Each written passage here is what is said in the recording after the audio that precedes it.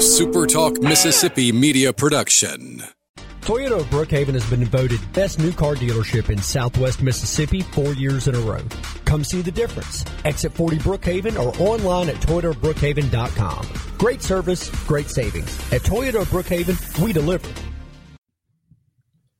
Welcome in, everybody, to the Rebel Report. I'm Michael Borky. Always glad that you guys are with me. A bit of a mixed bag for you today. I've got a thought on a candidate that is not Chris Beard or Will Wade for the now open Ole Miss head basketball coaching position.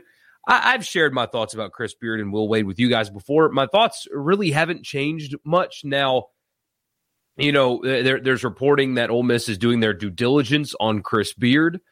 That's what I would do if I were Keith Carter. I would certainly do my due diligence. I would also strongly consider, if not really go deep down the road on Will Wade as well. We've talked about that before on this here podcast. But there's another candidate that I think, after spending a few days thinking about it, I think that this would be my 1A. If he wanted to get back into coaching, if he was wanting to take on a job like Ole Miss, I'll share with you in a little bit who I think that guy should be if I were Keith Carter, who I would make my 1A, my candidate 1, coming up here in a little bit. Also, my interview with Mike Bianco is also upcoming for you today. But first, let's talk about baseball last night. Look, it's a midweek game. It's a good team. Certainly not going to hurt you at all. One midweek loss, especially to this Louisiana Tech team, is not going to hurt you in any way, shape, or form when it comes to hosting or whatever.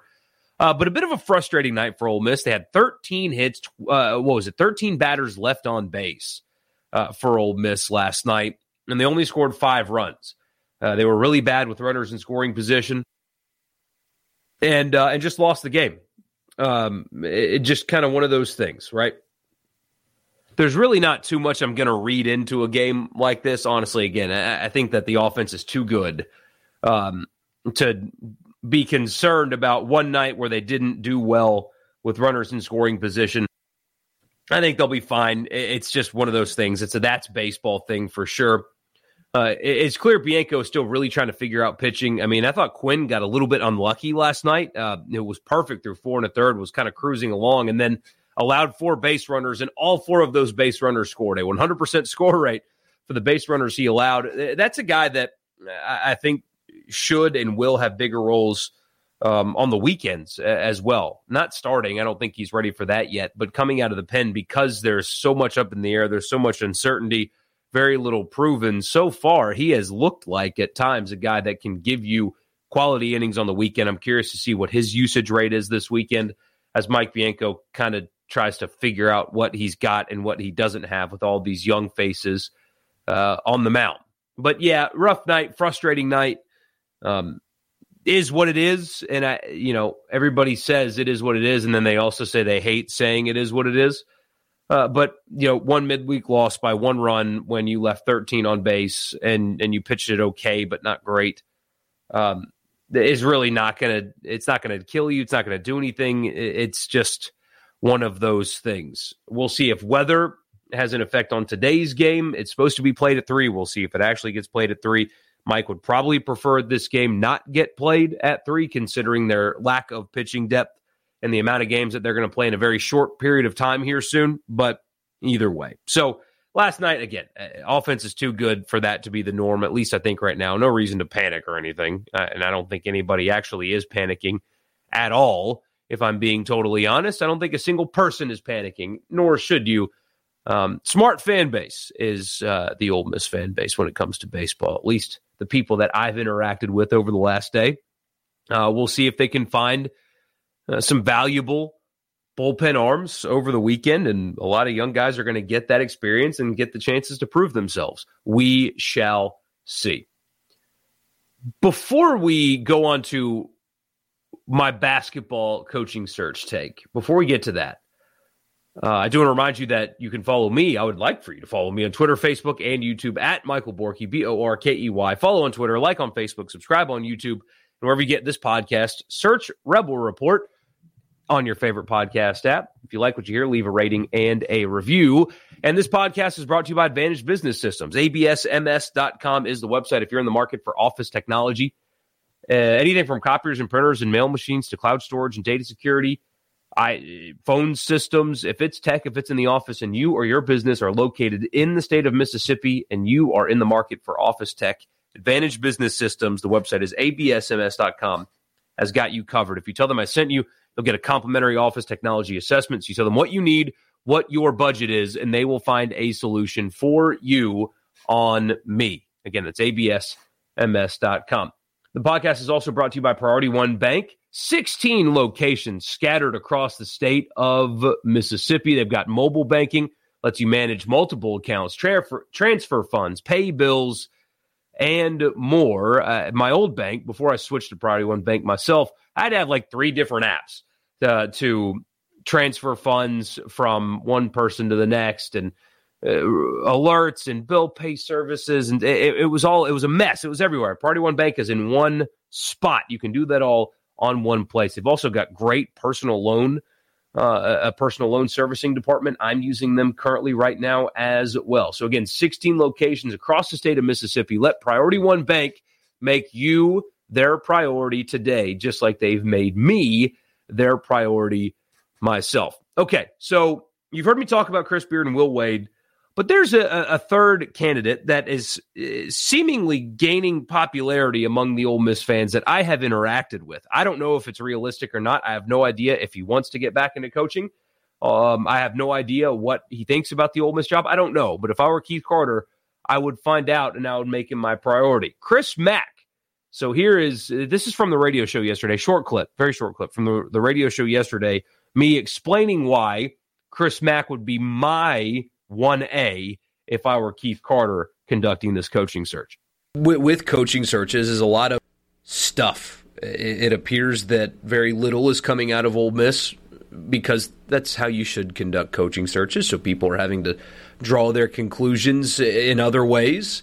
I reached out to a source in Louisville about Chris Mack and what he's like, and apparently Louisville or Louisville? Louisville. The Kentucky version. Okay, Kentucky one.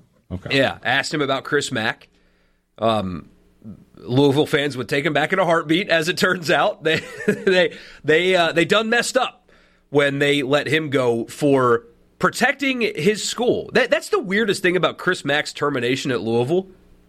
He had an assistant that he was trying to fire, threatened to blackmail him in the school if they fired him.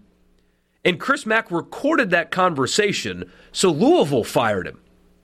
He recorded an assistant coach threatening to expose the school, and he recorded that to let the powers that be know, hey, I'm going to fire this guy, and here's why. Listen to this recording. And the school's like, okay, you're fired. Weird deal there at Louisville. Objectively, and very good basketball coach. And now they are probably the worst team in a Power 5 league in America. Yeah. Or one of the worst. This is Louisville. I mean, former multiple-time national champion. And now they are, on the season, do they have more than 5 wins? They had 4, right, as of last week? That sounds right. Because they beat Clemson. Let me. They are currently 4-25 on the season. Yes, 4-25. Maybe you shouldn't have fired the guy that was trying to protect your institution from an assistant that was trying to blackmail everybody. That's just me. I don't know. Very weird deal. But I asked him about, are you hearing anything? Do you have any connections? And apparently Chris Mack is a pretty private guy that when it comes to stuff like this, if he was tied to the Ole Miss job, that information wouldn't come from him either. I don't know if he is or isn't. I don't know if Keith Carter is going to go down that road. If I were Keith Carter, I would. I've kind of changed my mind a few times on this, which is how it usually goes. If I were in Keith Carter's shoes, I think Chris Mack would be candidate 1 for me. I think he would be my 1A. Winning at multiple different stops. Currently doesn't have a job, so I don't know what kind of contract he would command because he's doing TV right now. You can pay more than TV. They get regular tournament appearances at multiple stops, high-level recruiting at multiple stops, but they were better basketball jobs than the one you have. That's a downside. Was completely and totally cleared of any wrongdoing by the NCAA, so there's no issue there. And he got fired from Louisville because, again, he recorded an assistant coach trying to essentially blackmail them, if I understand the story correctly. So I think he's immediately hireable. I think he is scandal-free when you compare him to Chris Beard and then Will Wade, despite their situations being dramatically different. No resolution yet on Will Wade, and Chris Beard is what that is. So no scandal. Tournament appearances, regular tournament appearances at multiple places, high-level recruiter, scandal-free, scandal-free, scandal-free, scandal-free. Yeah. He would be my 1A if I were Keith Carter. So I've changed my mind like 3 times on that. But yeah, he I think that's, if I could get him, that's where I would go if I were Ole Miss. So there you go. My take on Chris Mack. If he were to take the call and if he were interested, that would be my 1A. So there you go. That was from the radio show yesterday. A lot of conversation still centering around Chris Beard and Will Wade, of course. We'll see if any other candidates emerge. It has been a very quiet from the Ole Miss side coaching search, which is how I assume Keith Carter wants to continue to keep things. But for however long this goes, we will continue, obviously, to talk about it and the possibilities there as well. I forgot to give this to you yesterday, so here it is today. My conversation with Mike Bianco from the radio show, recapping the Maryland series. I asked him about Ty Malone, TJ McCants, pitching and handling that, bat flips and stuff like that. So here that conversation is now, and that will end the podcast. So when that ends, so will this show. Thank you so much for tuning in, and I'll talk to you guys again on Friday. Miss Head Baseball coach Mike Bianco joins us right now. And Coach, big series win, top 15 team coming to your place. Friday night doesn't go particularly well, but your guys battled back and won with the long ball on Saturday and Sunday. Yeah, one of those, weekends, mixed bag. Obviously, you'll take the wins and, against a really good opponent in Maryland. But Friday night, I thought Jack, Doherty filled in for Hunter, pretty well. Maybe not his, his best outing for sure, but,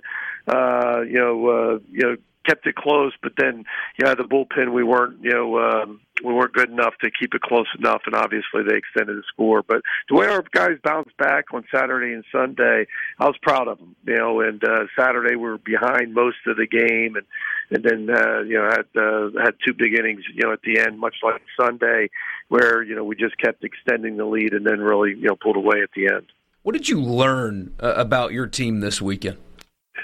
Well, we're always learning, these first 4 weeks and, throughout the season. But it was nice to see us, handle some adversity. One, losing on Friday, coming back and winning 2 games and having the toughness to do that. 2, without, 2 of your better players, and Hunter Elliott, DJ McCants missed the first 2 games because of a death in the family and was at a funeral.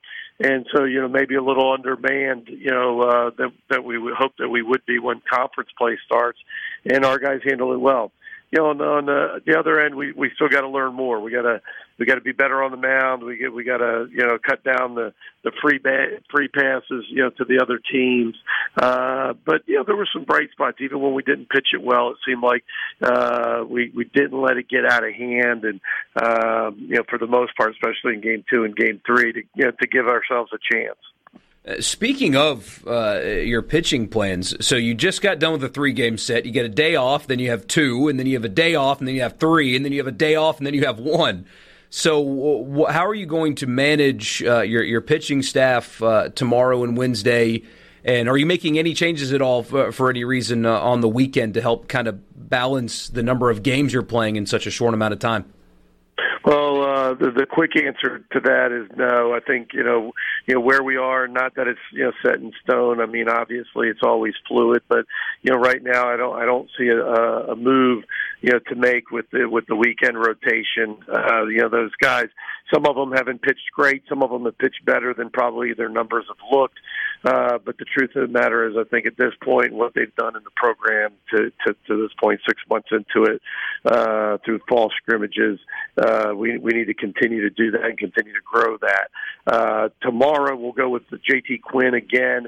But the next 2 days, the next 18 innings, I think is critical for us to kind of give some guys some more opportunities on the mound. I think hopefully you'll see Mason Morris out of Tupelo that hasn't been able to pitch yet, and maybe a couple other guys that maybe have only been out an inning or two, to kind of get their feet wet and see what they can do.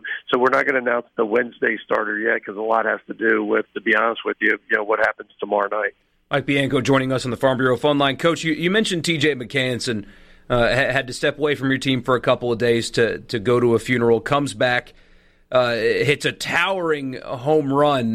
Before I ask you about the home run itself and what came after, what do you make of his performance on Sunday, coming back from yet another just tragic situation in his life to play like that again?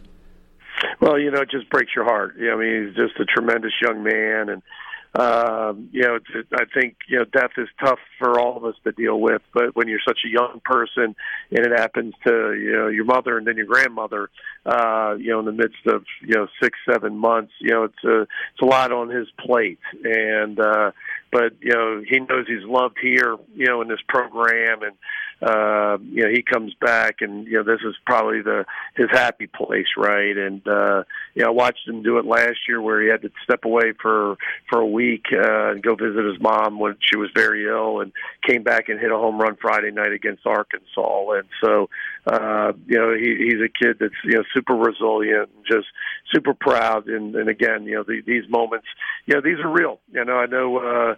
We want to play baseball. We want to win a lot of games, and we want to win championships. But at the end of the day, it's a baseball game, and there's other things that these kids go through that I think sometimes we're not aware of, and so your heart breaks for them. So he hits a towering home run, no doubter, right off the bat. Stares at it for a little while, and a little jawing happens, and that's all it ended up being. After that was just a little bit of jawing. But as a coach, how much of that do you attribute to edge, and how much of that do you want to allow or rein in, or did you have a talk with your team after that? How do you feel about that kind of stuff now in baseball with the bat flipping and things like that? Where do you fall? Probably somewhere in the middle, and I made a mistake. I wrote it down and forgot. I meant to talk about it Sunday in our pregame about Anthony's, bat flip on Saturday, which, I thought was, a little much, like if you're going to walk halfway down the baseline, then just toss your bat to the dugout and, let that be the end of it. But that was probably the start of it, because those are the things that, the fans love, and, but, sometimes it can be a little much. And so I'm all right with a little bit of a flip, or I'm all right with a guy standing there a little bit. But, sometimes, there's a lot of emotion, and what you'd hate to happen from it is something negative, right? That, a kid gets into a shoving match and a fight, and next thing you know, they suspend you, and you end up getting 5 games, 6 games, 7 game suspensions, because in baseball, they're a lot longer. The reason is they want it to impact, a weekend or a week's, worth of games. And so because we play so many games, a lot of times the suspensions are a lot worse. As you notice, like last year when, John Gaddis threw at a hitter for Texas A&M, got suspended 5 games, and almost finished the year for him. He wasn't eligible to play until the championship game down in a regional. So, I think you just got to be careful. That's the thing I worry. Obviously you don't want to show up the other team. I'm all for celebration. I'm all for energy and emotion, but you want to try to rein it in to a point where it's respectful, And one of the things you got to be careful of is you can't sit there and celebrate it and say how cool it is, from a player standpoint, from a coach's standpoint, and from a fan standpoint when you do it. But when the opposing team does it, you take offense to it, right? I mean, so, at some point I think it's probably best to be somewhere in the middle ground. And you're right. I think probably on the internet it was probably blown up a little more than it was. The catcher had said something to him. He said something back to the catcher, and that was really the end of it. You have a fan favorite, at least I think you do. Your football player who happens to also play baseball, Ty Malone. You gave him an at-bat on Sunday, and at the time, what was still a rubber match in a closely contested game. People have asked us time after time after time what kind of role he will have on this team. Was that a sign for you that you think you've got some confidence in your defensive tackle to give you quality at-bats against big-time opponents this season? Well, remember, he's not my defensive tackle. He's Lane's defensive tackle. He's my first baseman. I think it's a sign that shows that he's worked really hard and he's grown in this game. But I think the role is still being developed. We don't really know, and that's, again, I know it sounds like coaches speak, but we're still trying to figure out who are going to be the guys. Not only to start, obviously the lineup changes from weekend to weekend and game to game, but who are also going to be those guys that come off the bench and do certain things, pinch hit, pinch run, come in as defense replacement, and so on. And we're still trying to develop that, but there's no doubt that Ty's in the mix, and he's worked himself into that. Last year I think it was just he had missed with COVID and football and everything else. He had missed so much baseball that he fell behind, but he's worked hard. He's worked hard in the off season. He's worked hard in this early part of the season to give himself some more bats and some more opportunities. So we're going to try to get him in there as much as we can so he can show what he can do. Coach, we got about a minute left, and we appreciate your time. Have you ever played or coached a game in a football stadium before? Yeah, we were up in Minneapolis and played in this exact tournament when it was in the Metrodome. I want to say probably 06, 07. When I was here, but remember that kind of went back and forth as a football dome, and so it was really set up. We also played there in Minneapolis when I was an assistant at LSU in '95, and then played in the Superdome several times, which probably will be closer to this, where it was really a football stadium that you play baseball, where the dugouts are a little makeshift and all of that. But the thing is, it's 90-foot bases, it's 60-foot, 6-inch mound. Yeah, maybe the dugouts aren't, major league standard, but at the end of the day, you're playing inside, thank God, because we're in Minnesota, and, it's going to be against some really good competition. Awesome. Thank you so much, Coach. We'll talk to you next week. A SuperTalk Mississippi media production.